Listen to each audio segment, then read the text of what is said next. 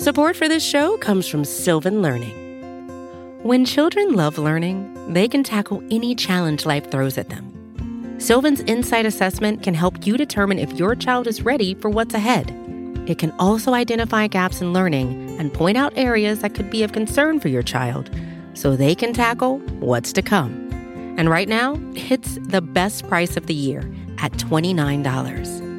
Go to sylvan29.com to learn more and get your child's assessment for only $29. That's SYLVAN 29.com.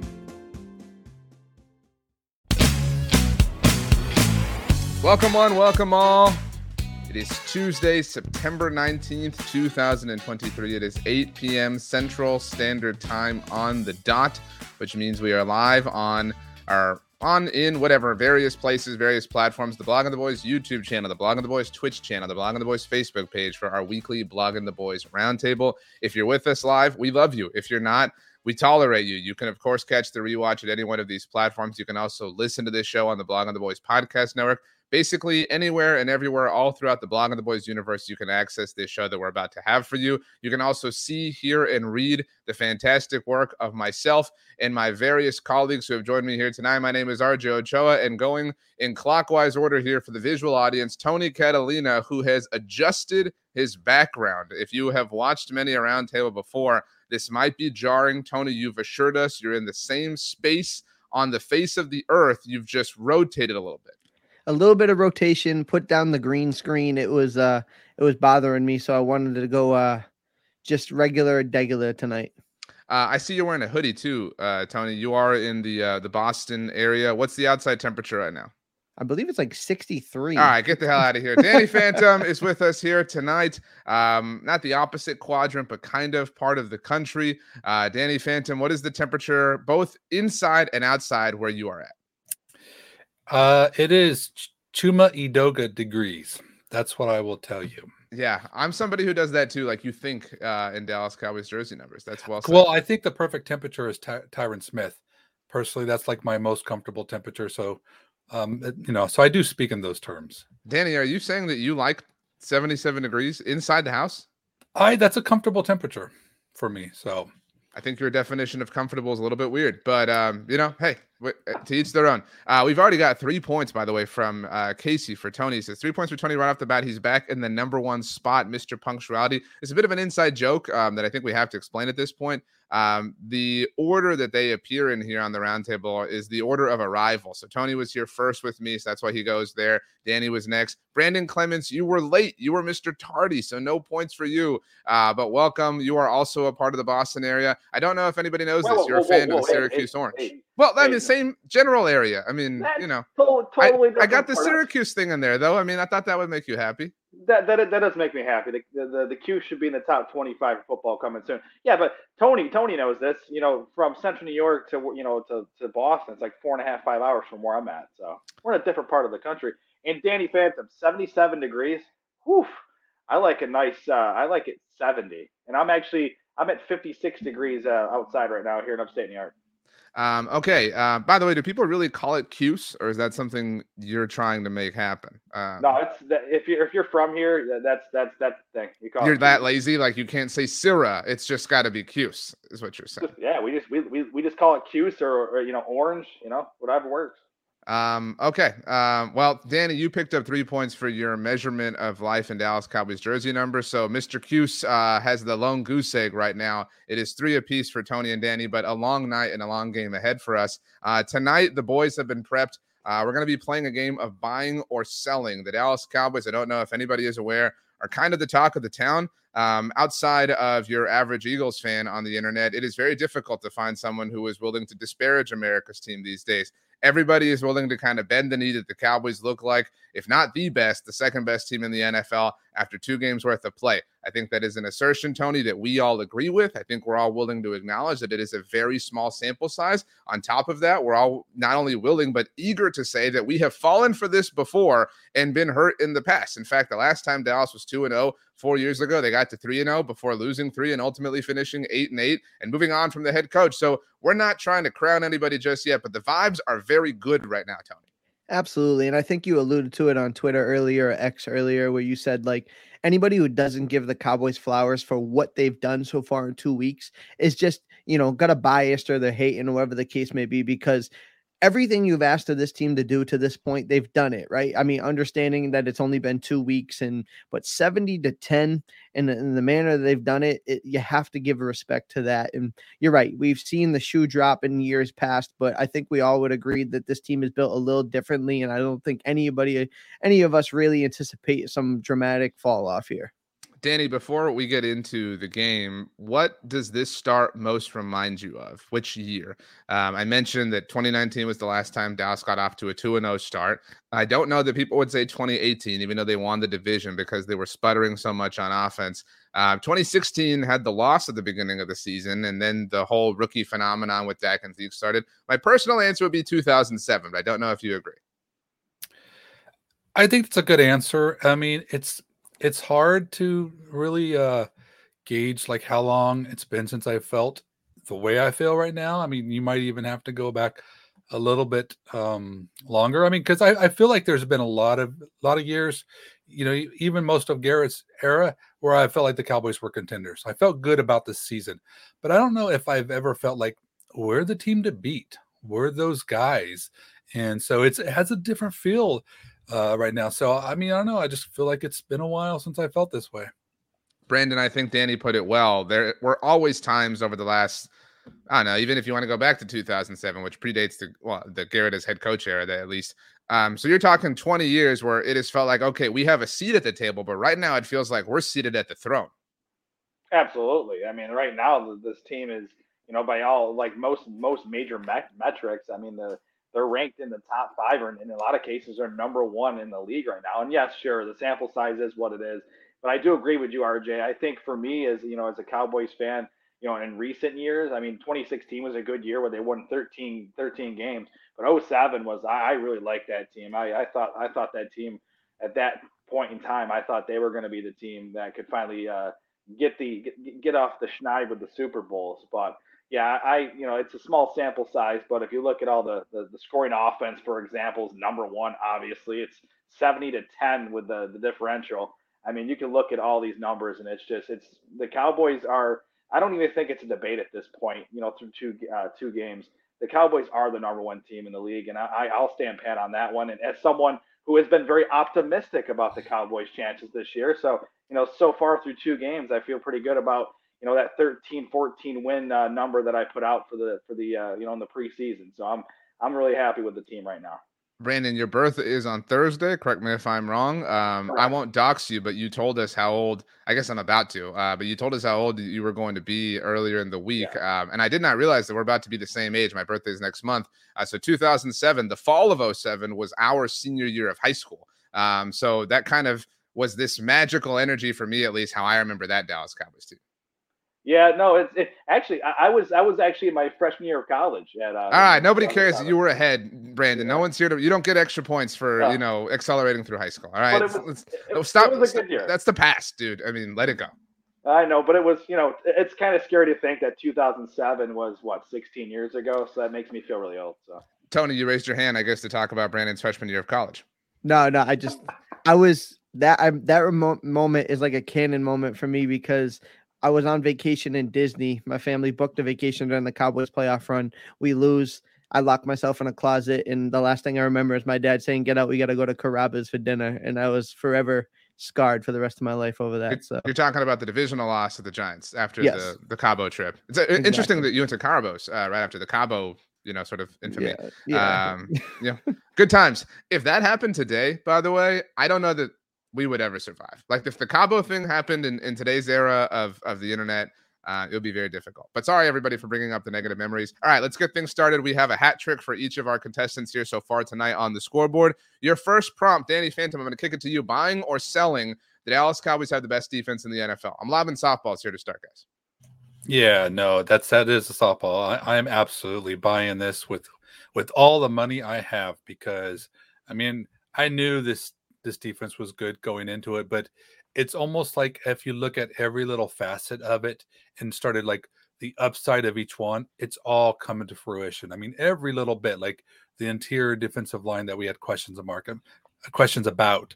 I mean, can you remember last time you felt this good about, you have a trio like Osa he's going to be like a Pro Bowl player this year, the way he's playing. And then you look at the linebackers that we had some concerns about and who they even got there, not feeling those concerns anymore. And then of course the secondary is fantastic.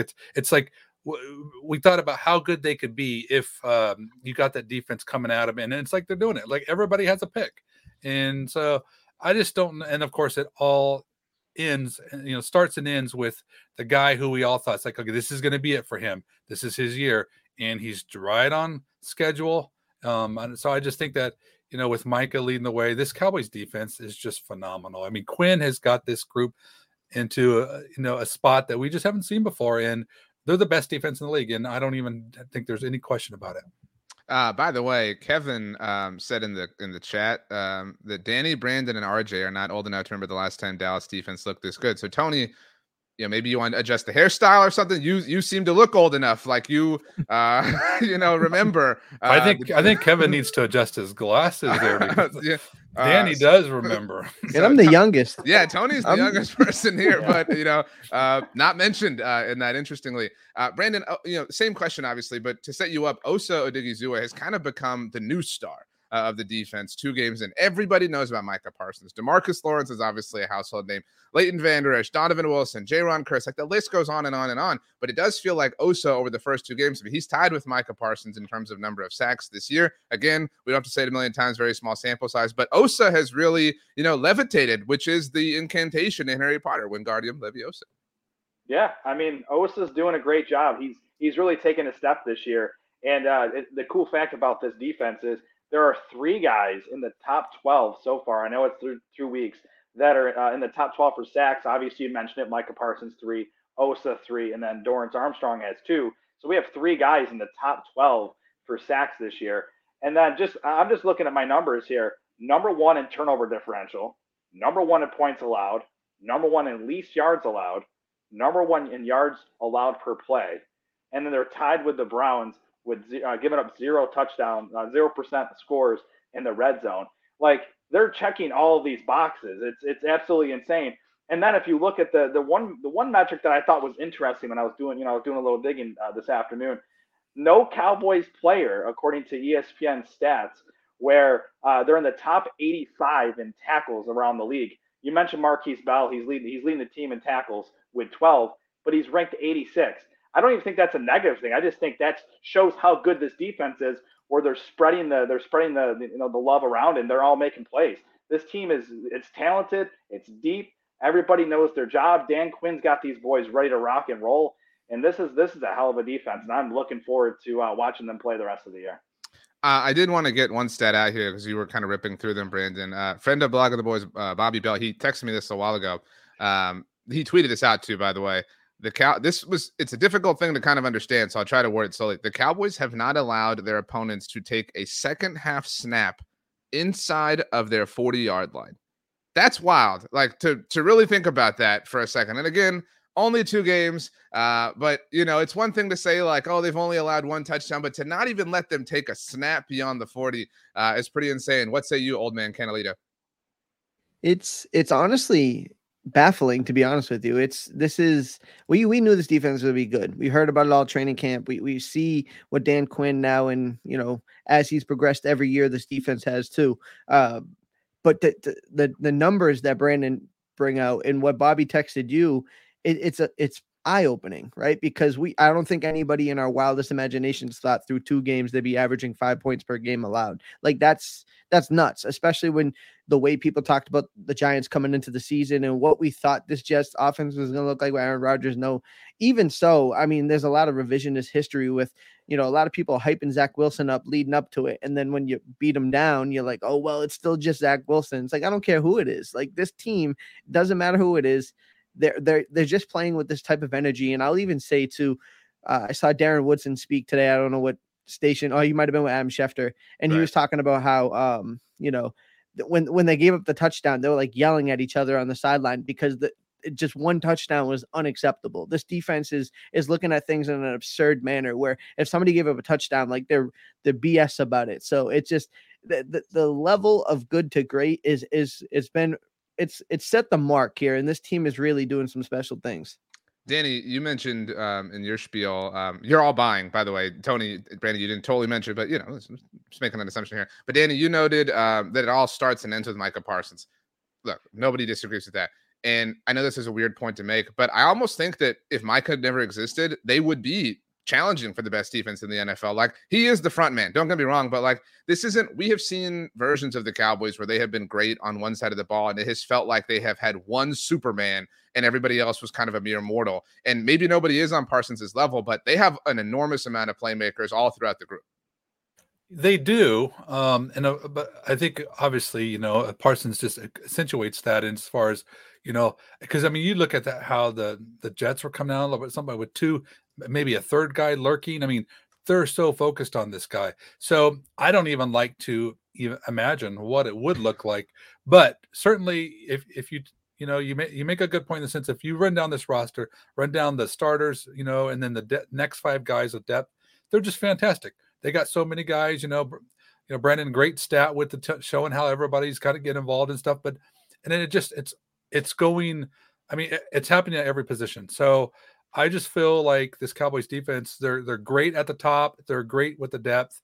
I mean, I said I was buying, and I'll tell you what, I did buy them.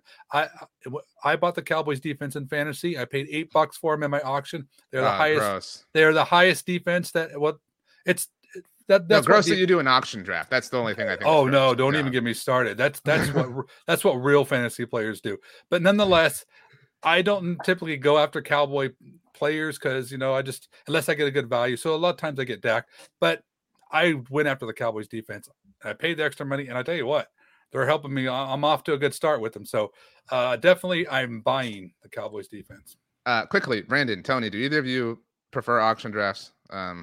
Absolutely not. Yeah, but I do like the waiver where you make a bid for your waiver. That's cool. That's cool. Why do you like that? Why do you like that? Think about why you like that. Okay, and now have you ever tried auction? Of course. I mean, we're all adults. I mean, but like are you sure? Because once you try it, I don't think you can go back. Personally, the best waiver order or the best waiver procedure is the fixed order that doesn't reset every week. Like if you're doing that where your waiver wire resets every week, like okay, let's play an adults game here. You know what I'm saying? Like you shouldn't allow last place to just get the first priority on the waiver wire every week. I'm fine with that, but auction style drafts miss me. Danny, Kevin has taken away 3 points for you for too much for a defense and special teams, even if it is downs.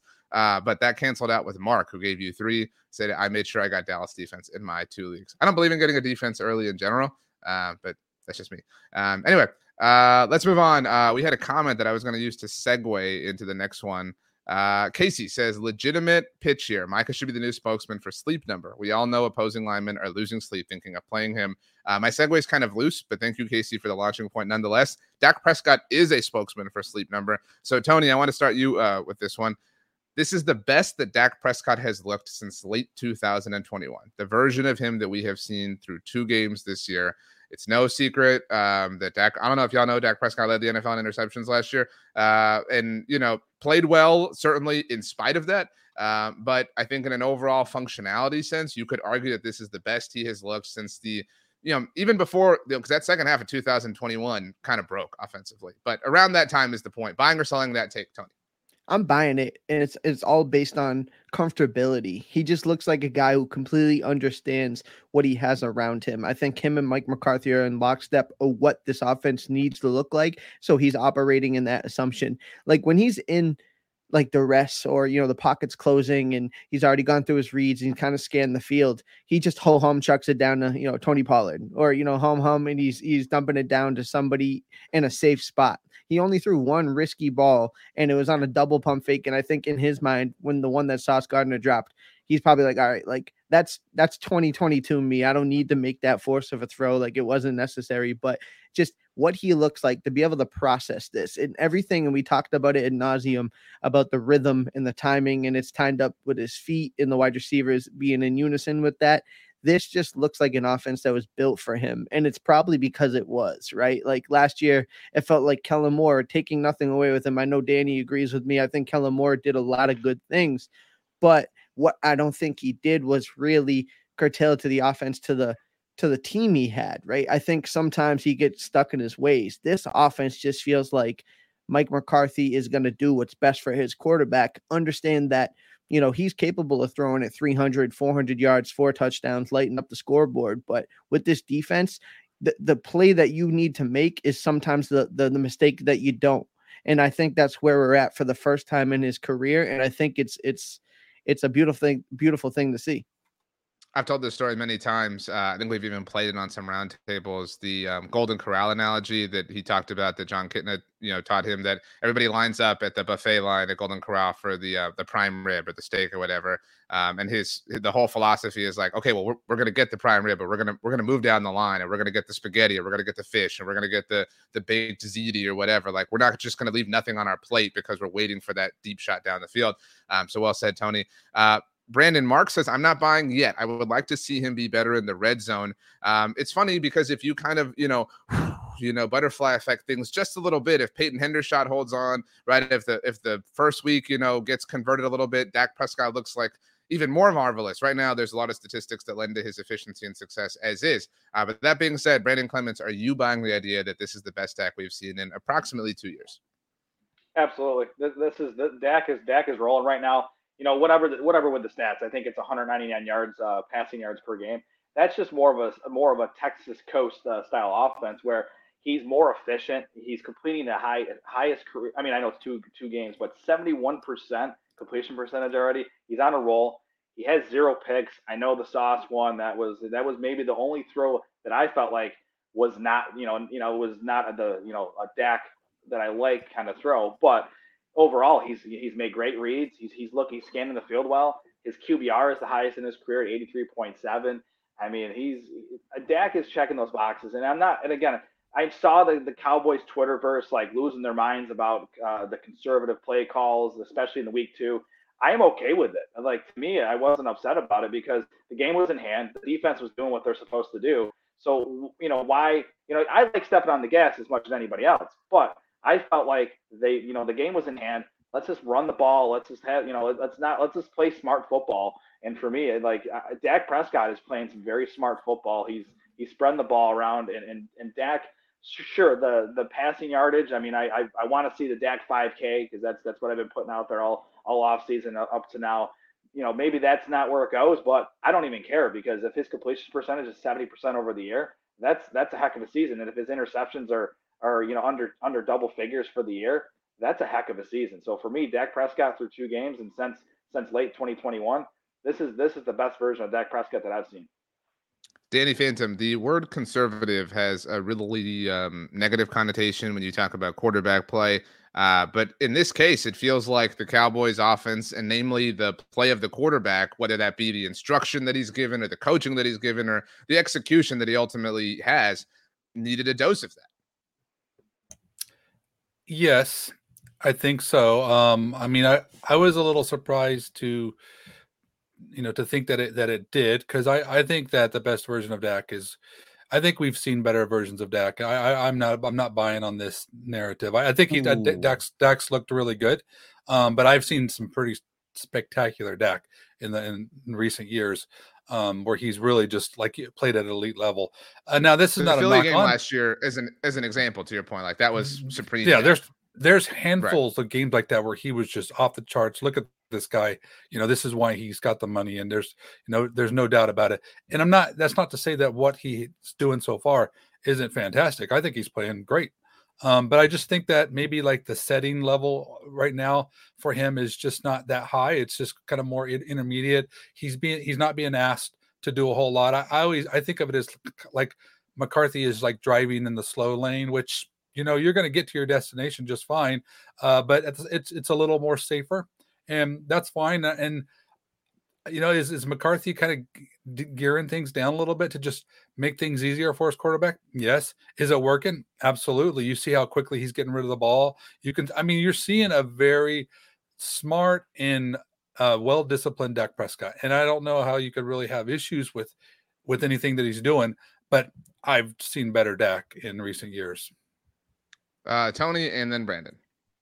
I will say, to Danny's point, the almost dumbed down of the offense last week felt like a product of the opponent. Whereas, like, literally the only way the Jets and Zach Wilson can stay in this game is if we give it back to them, right? If we Josh make Allen mistakes, Josh Allen did, and as a result, Zach Wilson wins the game. To your point, so as long as you don't turn the ball over and make a silly mistake, so it's like, the red zone efficiency wasn't what we want to see last on Sunday, but they're like, okay, we'll let Brandon Aubrey make every kick and we'll go up and we'll just nickel and dime this team to death. So, and that's what they did. But I have no doubts in my mind that it may call at some point where Dak is going to have to be that hero Dak where 300 yards, he's unconscious, he's hitting CeeDee Lamb on deep balls and like they're scoring, 30, 40 points.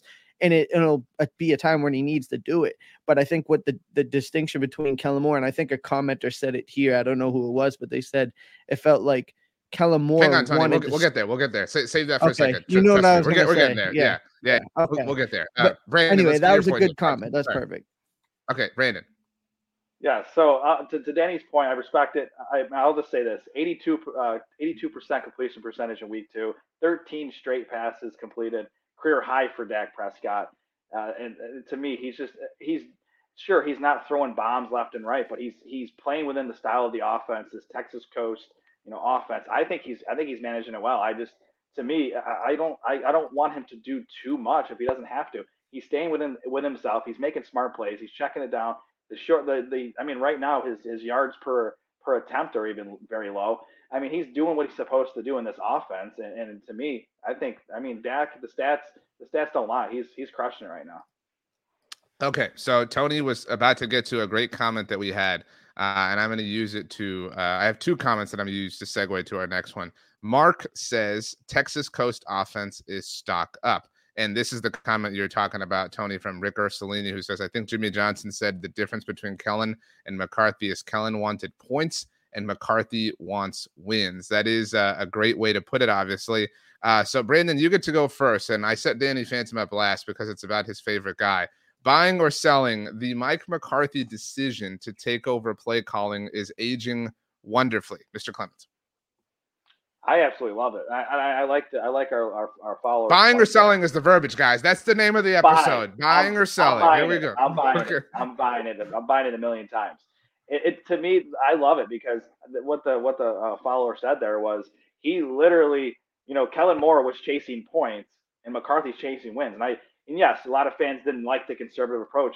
But last time I checked, the Cowboys are 70-10 so far this year. And yes, we have a defense. We have this and that. But Mike McCarthy, he's calling a hell of a game. Like both these games, he's done it right. Like he's felt it out. He's feeling the game very well right now. And he's given, he's mixing in some plays with Kevontae Turpin, for example, getting in there. Deuce Vaughn's getting some plays. Like he's using guys that maybe Kellen Moore wouldn't have used so much because Kellen Moore was here last year. And we had a burner like Kevontae Turpin, and he barely used him. Sure, he had the USFL season and whatnot, but when you have a guy as good as a Turpin, for example, it's good to get him a couple touches here and there just to let him try to break one. He's just one of the best, one of the fastest guys in the league. So for McCarthy, like with McCarthy doing what he's doing right now, I'd rather chase wins. I mean, the hell with the points. Give me the wins. I'd rather wins. If we get enough wins throughout the year, we're going to win the Super Bowl. Tony, you interviewed Kevontae Turpin with Ian Davis on 1st and 10 the week of the Super Bowl. We've talked about that a lot. He said he wanted to be used offensively. He has more offensive touches through 2 games this season than he did through 17 last year. That's your setup for this. That's your moment. Yeah, I mean, sorry, I thought there was like another add to it. No, but you're right. I mean, he asked for it and he worked for it and he got it. And I think what Brandon alluded to was a real fact. The guy played over 30 football games in 1 calendar year. He got a real off season. He got his legs back underneath him, and he's given an opportunity to show what he can be at full strength. Now, you also add the fact that Mike McCarthy isn't afraid to use him and get him involved, and even got him a touchdown in week 1. So there's different ways, and Dak found him in a big 3rd down in the game on Sunday. So this is the type of things you like to see. Jalen Tolbert, 3 catches for 18 yards, but, he drew a penalty. He got a 1st down. Like some of these guys that, we hadn't seen last year for whatever reasons, various reasons. It's not Kellen Moore's fault. It's really not even Mike McCarthy's doing, but it just feels like what you're seeing from this offense with, all things considered, it feels and looks a lot cleaner this year. Support for this show comes from Sylvan Learning. As a parent, you want your child to have every opportunity, but giving them the tools they need to tackle every challenge, that takes a team. Now more than ever, educational support tailored exactly to what your child needs can make all the difference. That's why parents have trusted Sylvan Learning for 45 years as the ultimate teammate in their child's educational journey, instilling in them a love for learning and a passion for reaching the next level. And Sylvan's Insight Assessment can identify gaps in learning and areas that could be of concern for your child. It's a 360-degree view into your child's learning that you can't find anywhere else, and helps ensure that your child didn't miss something in school that might put them at a disadvantage in the future. And right now, it's the best price of the year at $29. Go to sylvan29.com to learn more and get your child's assessment for only $29. That's SYLVAN29.com. Tony, before we set Danny Phantom up for the matinee performance on this question, I like these two comments from Diesel 80 in conjunction with one another. First one says, the goal isn't to score 50. The goal is wins. And then added, this is exactly why Cooper Rush was 4-1. And if you look back at obviously the 5-game stretch that Cooper Rush played in last season, I think an argument can be made, that the Cowboys, at least Kellen at the time, were almost liberated without having the Maserati, right? Like they almost had to drive the car, you know what I mean? Because they were limited, they had to, take that low-hanging fruit. They couldn't depend on the great athleticism and great quarterback abilities that Dak Prescott has. You can make an argument that Dak's talents, sort of led Kellen down the path that none of us really enjoyed for the last few years. Yeah, and bear with me on this analogy here, but a cheeseburger is a cheeseburger, whether it's low quality meat or high quality ingredients, right? Like, you're going to get the win and you're going to get the cheeseburger with Cooper Rush, but you may want the prime cuts. You may want to grind up a better piece. I think this offense, even though both of them can sit there and be like, okay, we got wins one way. Well, it doesn't mean that we don't have to go filet because we got filet. Like, we got Dak. He can do some of the same things as Cooper Rush. Go win the game with the better quality ingredient. I don't know if it's, a perfect analogy of what I'm trying to say is coming off, but at the end of the day, there's more than one way to do it, and I prefer to do it with the higher quality, I guess. If you'll allow me, Tony, Kellen Moore wanted to make sushi. You ever make sushi at home? Takes forever. It's not worth it. And then it's gone in an instant. That's what Kellen Moore wanted to do. What we're doing is we want to churn out burgers. We're trying to feed 100 people here. That's what we're doing. Give us the patties. We'll fire up the Blackstone. Well, good to go. So again, I'm going to modify things a little bit for you if that's all right. Danny that's Phantom, right. I actually came to this realization last week reading something you wrote at Blog on the Boys, talking about, kind of the difference between Mike McCarthy and Kellen Moore. And I don't think any of us are here to smite Kellen and to say that Kellen sucks or Kellen is awful. But I do think it's worth pointing out, Danny Phantom, that in overtime last week against the Tennessee Titans, Kellen Moore's Los Angeles Chargers got the ball first, tried to go deep down the field on first and second down, got into 3rd and 10, got nothing, had to punt the ball away, and then they lost. You don't have to go for broke all the time, and I think that we're seeing Mike McCarthy, steer things in that sort of overall disposition. This is one of my least favorite topics to talk about because I just think that there's people just take something and they run with it with the whole Kellen and McCarthy thing.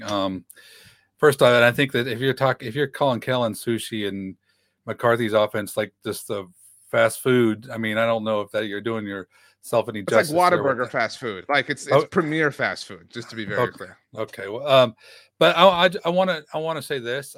First, I'm buying this. I think that what McCarthy's doing for this offense and what he's doing for Dak Prescott is helpful. And I like what they're doing. There is creativity. There's a lot of different schemings. I don't think the Turpin or the Tolbert thing is some new McCarthy breakthrough. I mean, I think it's those guys that got their act together, and that's why they're a part of the offense. If they were ready last year, then that's an indictment on McCarthy, not Kellen Moore, and them not being used. So I don't believe that at all. And let's remember, we liked Kellen Moore when the Cowboys were winning. We liked the whack-a-mole in the pot and stuff. There was fun energy there. There's getting players involved, so I'm just not buying into all this, you know, this comparison with 2-0 McCarthy Cowboys and 0-2 Chargers, whatever. I don't care. I know what Kellen's doing. The offense looks good. They have a better EPA than McCarthy's Cowboys does. I don't care. What I care about is that what McCarthy's doing fits what the Cowboys are doing. And also, I mean, this defense is fantastic. I mean, we don't know what Kellen Moore would do here. And Kellen's job was to score points. He's the offensive coordinator. That's what he should be doing. McCarthy's job is to win games. But, you know, when you're the coordinator, just go down, you score. It's not your problem to figure out about, okay, you know, let's not take so long to do this, or let's go longer, or let our defense rest. That's not his job. His job is to get an offense that can score as much as they can. So all these things, I'm just not buying into that, but I am buying into the fact that McCarthy, the stamp that he's put on this team, while early, it's good. I mean, it's aging wonderfully so far. I don't know how it's going to be. I don't want to get into it and get in a battle with like a Buffalo team scoring points or something, and our defense is just not having it. And you guys are asking, where's the beef with McCarthy's offense? Because, you know, I don't know. We'll see what happens. But right now, I'm sold on it. Anthony. Yeah. So to oversimplify what you were saying, how McCarthy cares about the wins and Kellen Moore cares about the points because that's his job. I personally like a play caller and a head coach who's got skins on the wall, right? Like you said, at the end of the day, if the Cowboys lose every game, but, you know, Kellen Moore put up 30 points and his EPA is great, like his stock is still fine. Mike McCarthy has a lot more invested in the actual wins and losses of this team than, say, Kellen Moore did. So this year, you said it, you alluded to the Chargers being more efficient. Well, that hasn't really produced wins, right? The Cowboys are smarter, cleaner, and productive in it. We're 2-0 in historic fashion. So I wonder if, you know, not everything is the same and not everything is equal, but at the same time, I almost want a guy with his back against the wall like Mike McCarthy has it. Brandon. That's it, Tony. That's a heck of a point there too, because, you know, a lot of people maybe want to see him out of town this year if he doesn't make it so far. I've said that before. I want to see him go, obviously, to the NFC Championship or bust. But my analogy, I like your hamburger, cheeseburger, sushi analogy there. I'm going to stick to cars because, I'll tell you this. I think this offense reminds me of a very reliable vehicle, which is a Toyota Camry. Nothing flashy at this point, but it's reliable. It's getting the job done. That's how I look at this Cowboys offense. And you know what? We don't need flash if we're winning football games. I think the best analogy isn't really an analogy. It was just the statement that McCarthy made that everybody freaked out about, that he has been where Kellen has been. Kind of, Tony, to your point about, you know, the pressure is different, you know, on an offensive coordinator as opposed to a head coach. And so he's been there where he wants to light up the scoreboard. And the great OCC tweeted about this week as well. When you hear somebody say that, who's going to take over the offensive play calling, when they're like, well, I'm not worried about lighting up the scoreboard, you freak out and you think that this dude has lost touch with reality. But we have seen the truth in that. We have seen that McCarthy is focused on marrying everything together. And, you know, I thought, and I've mentioned this a lot already on different shows, I thought the offensive possession after the Micah Parsons fumble recovery that was almost an amazing touchdown, I thought that was really telling, because at the time the Cowboys had a lead.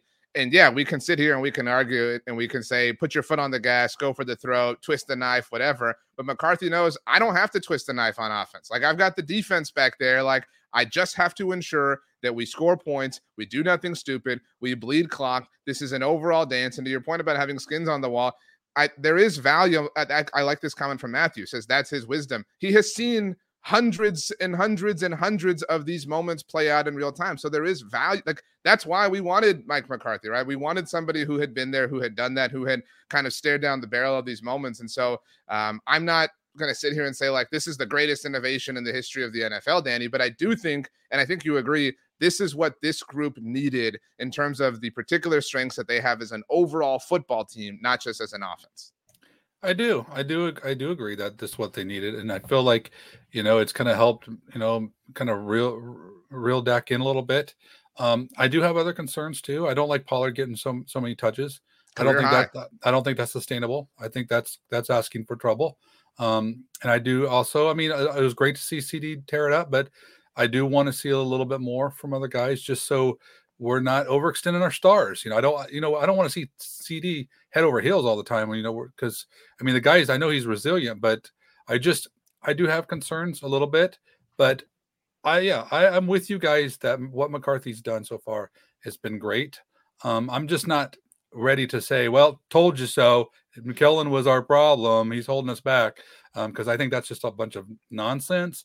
But does that mean that what McCarthy does is better for the Cowboys? Quite possibly. And so far it's looking that way. Tony, really quickly, I like this comment from Casey.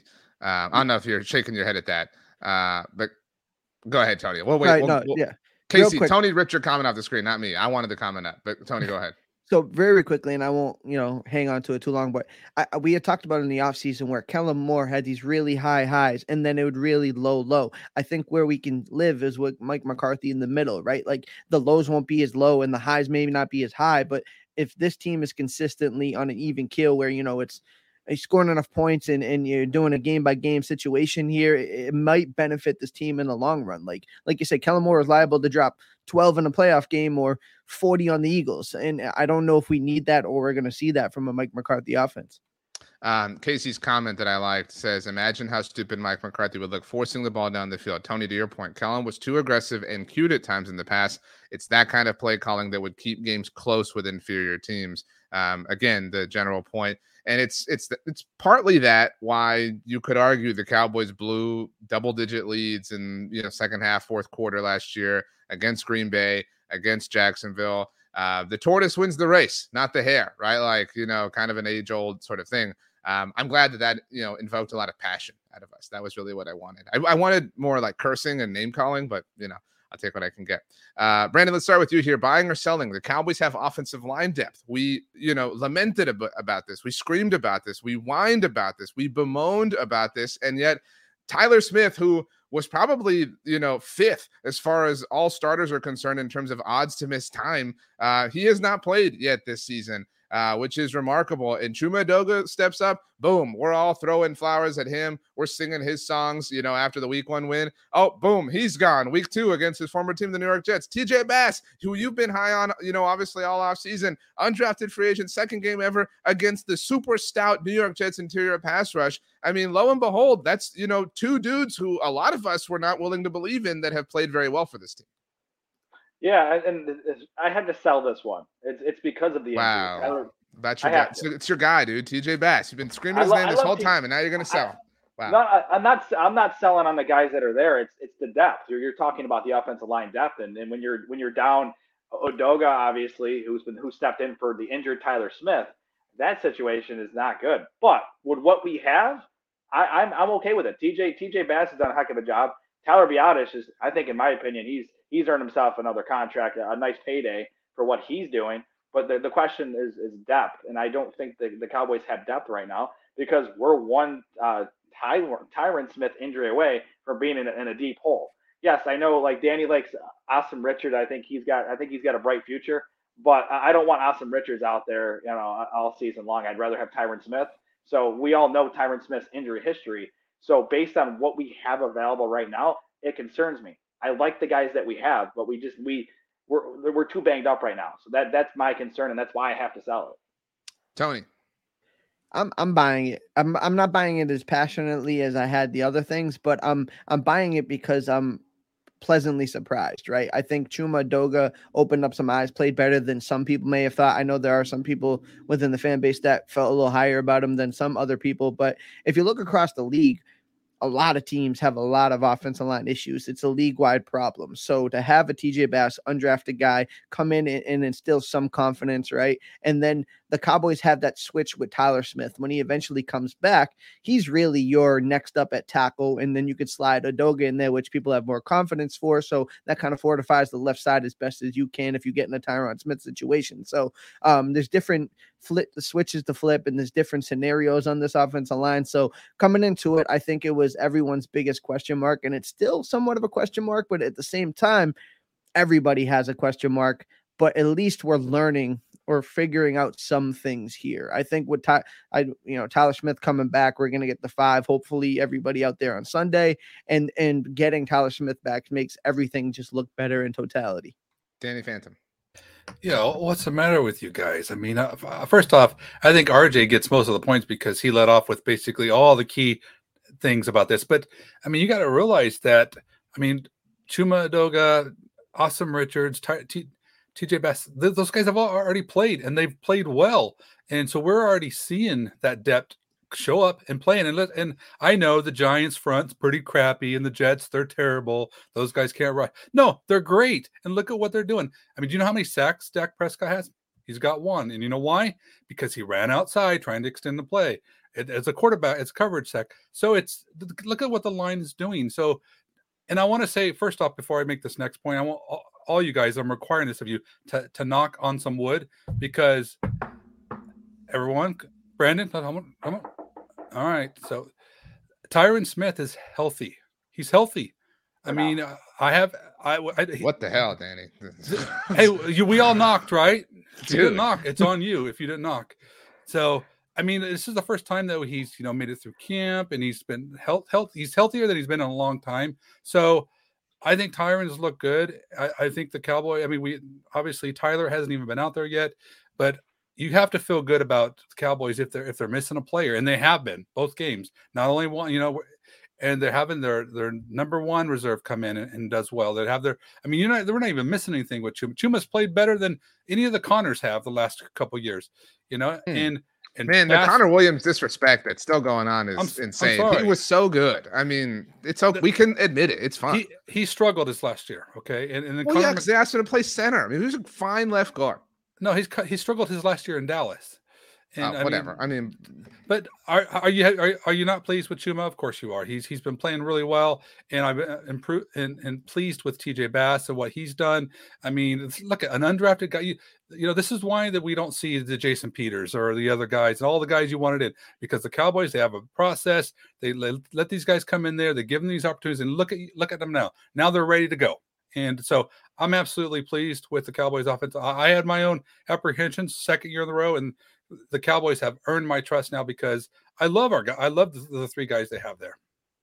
I think that's well said. I think the chat has done really well. We put this comment up from John, says, so Dallas has already been down 2 offensive linemen and looked fine.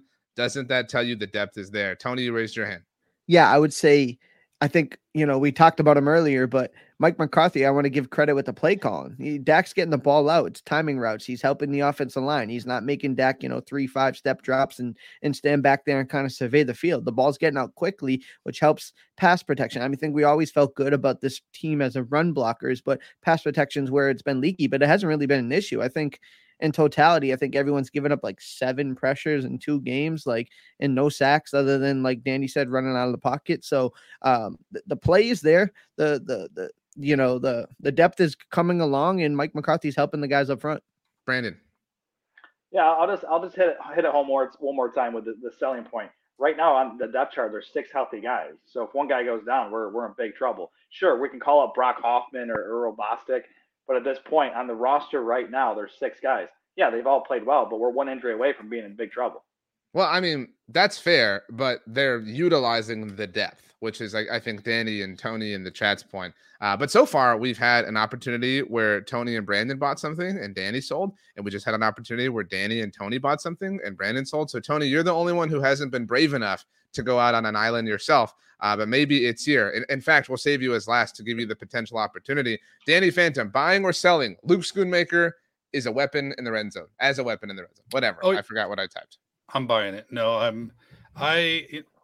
I love Schoonmaker, Ferguson, both of those guys. Everyone's worried about it. People are wanting to trade for Kyle Pitts and silly stuff, and we should have taken the Chris Halling, Laporta. Or there's a lot of people that are like, we should have had tight end first round stuff, because the Cowboys because they're just not happy with just having guys that are just almost McCarthy like as far as how exciting you are for them. But these guys do their job extremely well. They blocked incredibly well in game 1, and now we saw them get a little involved in the passing game. So I think, it's just game 2, but I'm very pleased with Scooney. I'm very pleased with Fergie. I think those 2 are everything that the Cowboys need.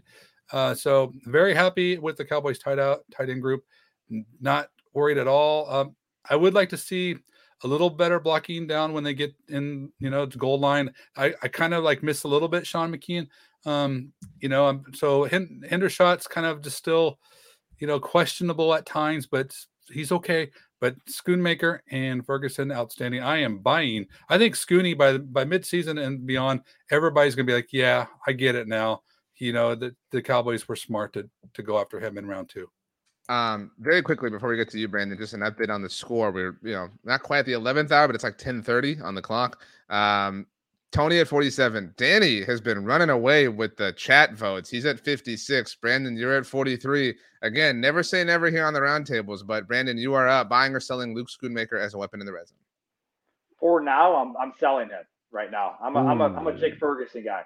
I mean, if you look at the snap count so far, he's actually behind Peyton Hendershot for snap count so far this year. I'm looking at the percentages here. He's had 28% in week 1, 36% in week 2. Peyton Hendershot has had 48 and 36, and then obviously Jake Ferguson, he's running away with it. To me, I think at this point, I think with the second round pick, he'll get there eventually, but he doesn't need to be a weapon in the red zone right now because the Cowboys have enough weapons to play with right now. They're using, Jake Ferguson scored a touchdown this past week. I think Jake Ferguson is the best tight end on the roster, and he was a 4th round pick not that long ago. And I'm not dissing on Luke Schoonmaker. At this stage of the game, I just feel like he's behind the 8 ball right now when it comes to, Jake Ferguson. I think this is Jake Ferguson's tight end room, and everybody else is playing second fiddle. I think that's as simple as that. I think Luke Schoonmaker can get there, but at this point, it's the Jake Ferguson show in the tight end room. Tony Catalina, you do not have the opportunity to go out on an island, but the answer we're waiting to hear.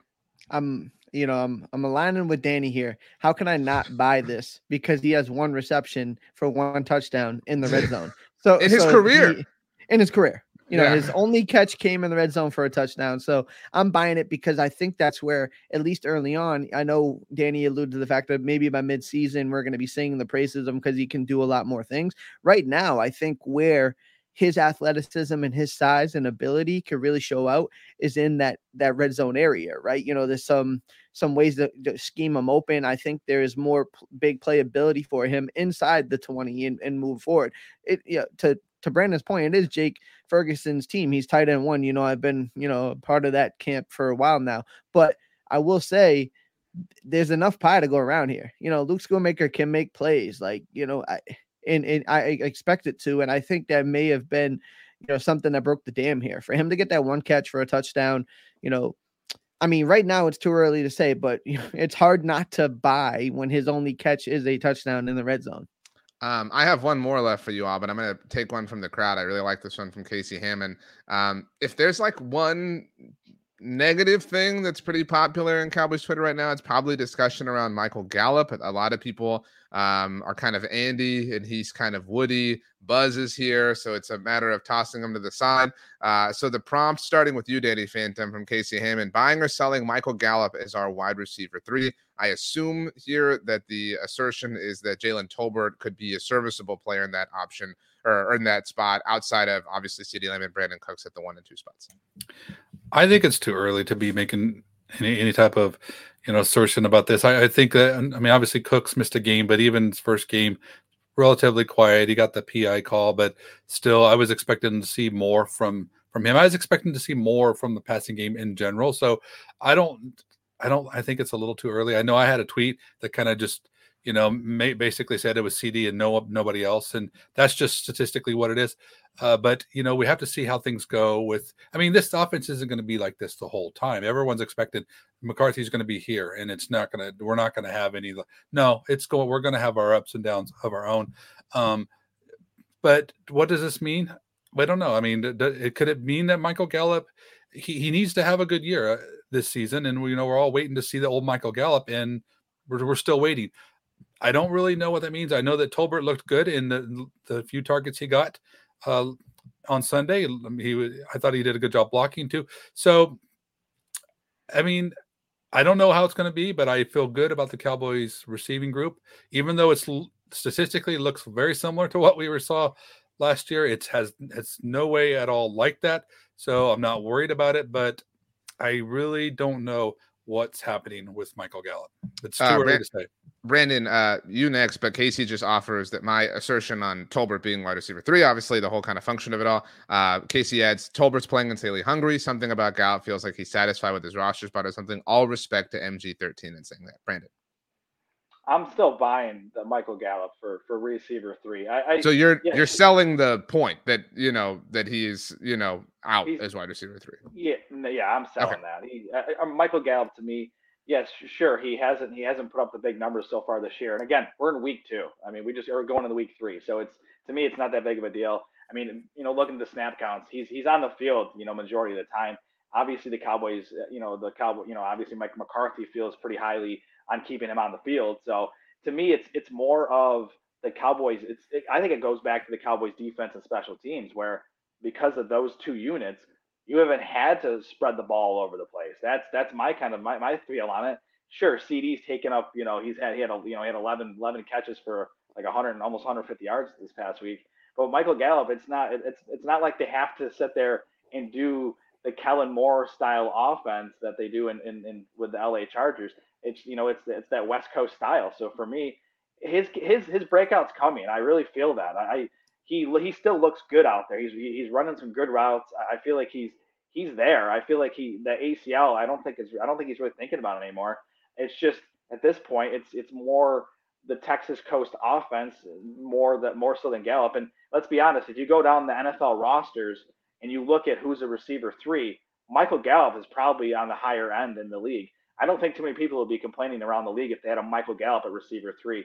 I think he's proven that he's had a good career, and I think he's going to be fine this year. I feel like a big game is coming for Michael Gallup. Tony. So I'm selling the question and I'm buying Michael Gallup. And the reason why is I think he's a victim of circumstance, right? Look at week 1 in New York. Tough weather conditions that, nobody's really moving the ball around, and the game got out of hand so quickly that the Cowboys didn't really have to get into their offensive rhythm. And then week 2, I said this on our podcast in 1st and 10, I think he was the sacrificial lamb in week 2. The Cowboys, versus the Jets don't roll their corners. Like, Sauce Gardner doesn't travel. So the one way is say, Michael Gallup, you're going to have to face Sauce Gardner pretty much for most of these snaps. So he's got to walk so CD Lamb can run. And we saw it happen. 11 receptions, 140 yards, 143 yards. And yeah, Michael Gallup's numbers didn't help, but you know what? It was for the greater good. So I'm not out here thinking that, all of a sudden, he's, what he is, and he's no good at wide receiver 3. I think his time is going to come. You're not going to face the Giants secondary and the Jets secondary and the Jets defense every single week. Michael Gallup's going to get his chances. And matter of fact, we know how the NFL works. We're going to need him at some point, right? Like I thought we might have needed him last week. And guess what? Even though the numbers weren't there, he served his purpose because Michael Gallup had to go against Gardner and CD Lamb didn't have to. And he made had a field day as a result. So I think people are a little antsy about what they saw last year, and they think that's a part of this year. And I think part of it is a little bit of box score watching. But when you watch the All-22 and see how the team schemed it up, I think he played his role exactly how he had to in week 2. Yeah, Kevin noted this same thing you did about Sauce Gardner, Tony, and Senor Ray 3 said in the chat, Dak even told Sauce after the game he wasn't going his way. I don't know if everybody saw that. It was a clip from NFL Films. It was a jovial conversation, but Sauce Gardner was, having fun with Dak and said, how come you didn't throw my way? And Dak was like, duh, I'm not going to throw your way. And then even later in the clip, CD Lamb came up to Sauce and said, you've got to learn how to catch, because he obviously jumped the pick. Danny, did you raise your hand? I'm sorry. Yes, I did. First off, excellent point. We had to get through that without, we couldn't not bring out the Sauce part of it. But I want to mention too, a comment that Brandon made that I think we need to be a little bit careful about is, yeah, teams will be happy about having Michael Gallup as their number 3 receiver, but Gallup needs to be better than that because we know how the Cowboys operate. We know what kind of investments they have and what contracts are coming and stuff. So if Gallup is not able to perform better, he's not going to last much longer. He's going to end up being a cap casualty because he's being paid more than just your number 3 type of player. So I do think that there's still expectations on him, just even though he is, we just have an embarrassment of riches with wide receiver talent right now. That's a fair point. Different context, but great assertion, Danny, that Michael Gallup's, sort of paycheck requires that he put up some of the box score numbers, Tony, that you said people are kind of antsy because they don't see. To land this plane, Casey, who started the prompt, said, kudos to Gallup for being the role player on Sunday. I like the team first mentality, but couldn't anyone else have been the sacrificial lamb to Sauce? No pun intended. Again, given that CeeDee Lamb was the person who benefited from it. Final one. Let's start with our current score. Danny has 66 points, Tony 65, Brandon 60. Danny, you have the lead, so you can pick the order. You can go first if you want and go last, but tell me who's going first, second, and third. I am going to let's go. Who is trailing the most? I'm going to give Brandon the first shot to take as much meat off the bone as he can. So let's go in order: Brandon, Tony, then me. Okay, so Brandon Clements, you are up. Final one of the night. Buying or selling? It was the right decision to trust Brandon Aubrey. He has made 7 field goals so far in his NFL career. People forget he is a rookie. 7 field goals through the first 2 games of an NFL player's career has only ever happened 5 times, counting Brandon Aubrey. So some pretty rare air. He had the missed extra point, obviously, in week 1, but he has stabilized. And everybody can complain about the red zone deficiency or whatever, but it was all okay because Brandon Aubrey was somebody who could be trusted. Plus, he's got a pretty good name, doesn't he, Brandon Clements? He has a fantastic name, and he spells it the correct way and everything. And I've been pounding. So you hate Brandon Cooks? Just say it. You can say it. You hate Brandon Cooks. He has a great name. He just spells the name wrong. That's okay. We love him here in Dallas. But for Brandon Aubrey, he like you said, 7 for 7 on field goal attempts. He missed the first kick of the year, with the extra point. I'll chalk it up to 3 things. I'll say it was, he was a little bit nervous because it's his first professional kick in live games. I don't really count preseason. These are live rounds in the elements. And I think, the weather played a factor. And also, I don't know if you guys noticed that, but the whole operation was a little off there. He seemed like he rushed. He was out on the field a little bit too quickly. So, and I think I think Bones and the coaching staff, said, hey, just slow yourself down. Just, do what you do. To me, and I know you're a big golf guy, RJ. And, you know how it is when you're lining up the tee, if you got to kind of hit, kind of move it a few times, get waggle your club a little bit just to feel good and get ready to hit it. That's what Brandon Aubrey has been doing since. And that 55-yarder, that was a no-doubter. And then right now he's tied for 4th in the league for the longest kick. And a fun fact that I found out, so Nick Folk, former Dallas Cowboy kicker, who I remember very well in that Tony Romo Buffalo Bills game. That 2007 year we talked about a while ago. Yes, we did. Yeah. I had to tie back in. That was his rookie year. Wow. Yeah. Shout out to out of Arizona State, Nick Folk. Good times. Yes. And, that made a great kick in that game, by the way. But he's actually tied with Nick Folk for most kicks. 7. He's made 7 kicks this year. And I've been pounding on the table for Brandon Aubrey all off season. I know a lot of our colleagues here at BTB have been asking for Robbie Gould and Mason Crosby. No, this is Brandon Aubrey's show at this point.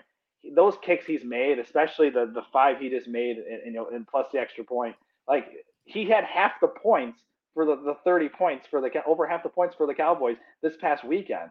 So Brandon Aubrey, people aren't talking about that. He had over half the points of the points scored for the Cowboys in that Jets game. He outscored the New York Jets by himself with the points he made. He's been very consistent. I get it. It's 2 weeks in, but so far so good. The proof is in the pudding.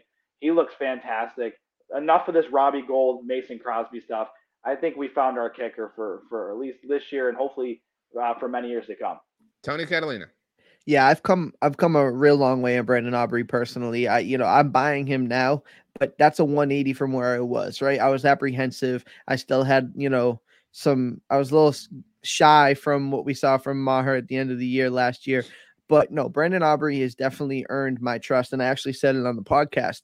It went from I needed to see him make a field goal in order for me to trust it to I trust him until we see him miss a kick. It's completely changed for me because, you could kind of tell the way a kicker strokes the ball. And if he's stroking it with confidence, when he hit that 55-yarder, it was dead straight, and he had it by another 5 to 7 yards. Like, that was an extremely confident kick from a guy who is found his groove. And we know, just like you made with the golf analogy, these kickers aren't all that different. Like, you can get the yips and you get in and you kind of feel like you can go birdie, birdie, birdie. That's what it felt like he was doing on Sunday. So the Cowboys stayed true to him. They cut it down to him early in camp, and they stuck with him and they rode with him when a lot of people said, like you mentioned, go get this guy, go get that guy. I even said that, maybe Nick Folk was worth the trade, or maybe Nick Folk was worth going to get, but they stuck to their guns. And, they've made a lot of good decisions. This front office doesn't get the credit they deserve. I know Danny's been, singing the praise of the front office for some time now, even when it was unpopular. But this is another one of those situations where they're like, no, like, believe us, this kid is showing us some things, and the proof is in the pudding. Danny, Tony threw you some props right before you have the chance to kind of slam this thing home for the win. Floor is yours. Yeah, there's a lot of pudding between the two of them. But you guys, hopefully you left me just enough scraps to get by here. I want to say too, I think Brandon made great points with his first kick, and he mentioned 3 of them. I want to add one more too that kind of maybe got into his head too. Is he just witnessed a kick that got blocked a little bit to is a little from the right side. So what does he do? He shanks it to the left. So that could be another thing that could have been affected him. But he's been fantastic. And not only is he making his kicks now, but I mean, they're just like right down the middle. But I want to give some props to, the Cowboys decision making, because we talk about like kickers, how we feel about kickers.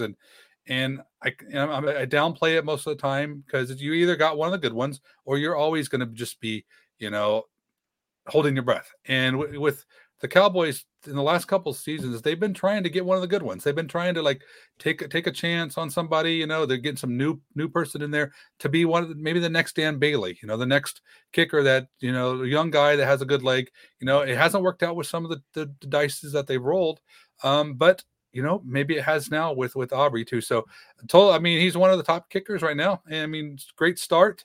I mean, I think Brett Maher leads the league in actual points. Which is kind of weird, the Cowboys kicker from last year. So the Cowboys seem like they're kind of maybe a little better at this than we give them credit for. But I am definitely buying. I think the Cowboys did a great job, and I have confidence in this guy. I'm excited. I want to see how far he can do it now. So so very pleased with what we're seeing from the rookie. Brandon, are you raising your hand or scratching your face? Yeah. No, I just the whole Dan Bailey point. I want to kind of bring it back to that. The last 2 Notre Dame kickers the Cowboys have had have so far so good. So I think the Cowboys are doing pretty good at picking up some Notre Dame kickers. I'll just make that point. I did want to get to this from Diesel 80 because I think it was emblematic of a different point we talked about tonight. Said Bones is one of the most underrated coaches in the NFL. I think we all agree with that. But kind of like we talked about what we're liking about the Mike McCarthy experience as opposed to Kyle Moore. Early in the tenure in 2020, there was a high level of aggression that was too much from Bones, and it worked out a lot. They had the block punt. I think it was on the road against the Chargers that year in 2020, but they had that horrible play on Thanksgiving Day against Washington. Like, there was again, conservative is a bit of a taboo word when you talk about things like this, but there was a relegating that needed to happen. And we saw that happen. And once that stabilized and the waters calmed, we've seen the kind of fruits of the labor that Bones Fossil has put in. So good for him. All right. The votes have been tabulated. Scores have been added. And man, it was a tight race. And look, we've seen big leads being blown here before. And unfortunately, Danny, you blew it. Now, it wasn't your fault. It was just a great performance. Danny, you actually tied for second. Do you know who you tied with? I do not. Okay, so I thought you were going to guess. You tied with Tony Catalina, which means that Brandon Clements is our winner tonight on the Roundtable. Congratulations, Brandon. How do you feel? Brandon Clements, to be very clear, not Brandon Aubrey, not Brandon Cooks, not Brandon Laurie. Brandon Clements, congratulations. How are you feeling, B1? I'm feeling fantastic. It's nice to come from behind and win instead of blowing big leagues like I have before. And I know Danny was on the chat when I really blew it up a few weeks back. So it's good to come from the rear and then get to the front. And it was a fun competition, as you saw by the scores, 85, 84, 84. I think we all did a hell of a job tonight. RJ, great job with the great questions. And and all the great commenters. You already won. You already won, Brandon. Tony Kevin says this happens so often. Says Tony deserves the W this week. The commenters always say that, Tony. You're a man of the people, but you know you played a great game. It just sometimes it's not enough. Sometimes somebody's got to take home silver. I'm Michael Gallup this week. Wow, you got sauced. So what does that mean? You are Danny Phantom. I don't know. I think if you check the EPA here, I might have come down a little better than what the score reflected. But I will say this: the fact that I was even in it with the whole McCarthy thing, I thought I should be happy, and I have to give Brandon kudos because I really thought he buried himself with the offensive line comment. So props for persevering. I don't know what Tony. This was yours to win. I don't know what you did, man. 28-3. I can make a joke, but I don't want to do it. Anyway, wow. The time has come to say goodbye. And unlike the show that was on when I was a kid, Out of the Box, where they would sing a song when they would do that, we're not going to do that. But let's see, Brandon. As we leave, I would like you to pick one of Tony or Danny to tell us in great detail what they had for dinner today and make it sound appetizing. So Tony or Danny, you get to pick. Tony, let's see what you had for dinner, buddy. Tony, you have to make underwhelming. Us What do you mean underwhelming? You started the food analogy and everything, so you better be prepared for this with Mr. Prime Rib or whatever it was. You better make us salivate. You've got this. Yeah. Well, the reason why I was doing so many food analogies is because my dinner tonight was subpar. So it's getting cold. Like you see, I'm wearing a sweatshirt up in Massachusetts. We tried to grill one last time before the weather changes, so we did burgers and hot dogs on the grill. So the challenge was to make it sound salivating. And it was a beautiful, juicy quarter-pound cheeseburger on a brioche bun, served with some hot, crispy crinkle fries. It was just a perfect meal. 10 out of 10. My man.